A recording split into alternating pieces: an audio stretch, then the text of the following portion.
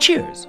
Welcome to this, me, Arthur Greenleaf Holmes, until recently, anonymous poet. For those of you familiar with me, hello again. For those of you unfamiliar, who am I? Well, I guess I'm a poet.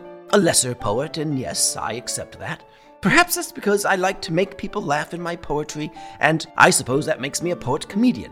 Why? Why would anyone become a poet-comedian? The simple answer is that I love both.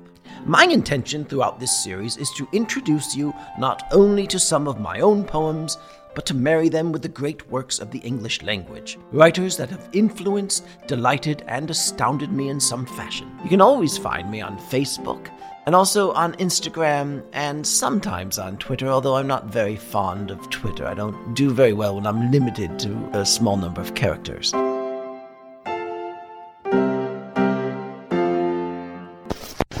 Hosted on dimlywit.com.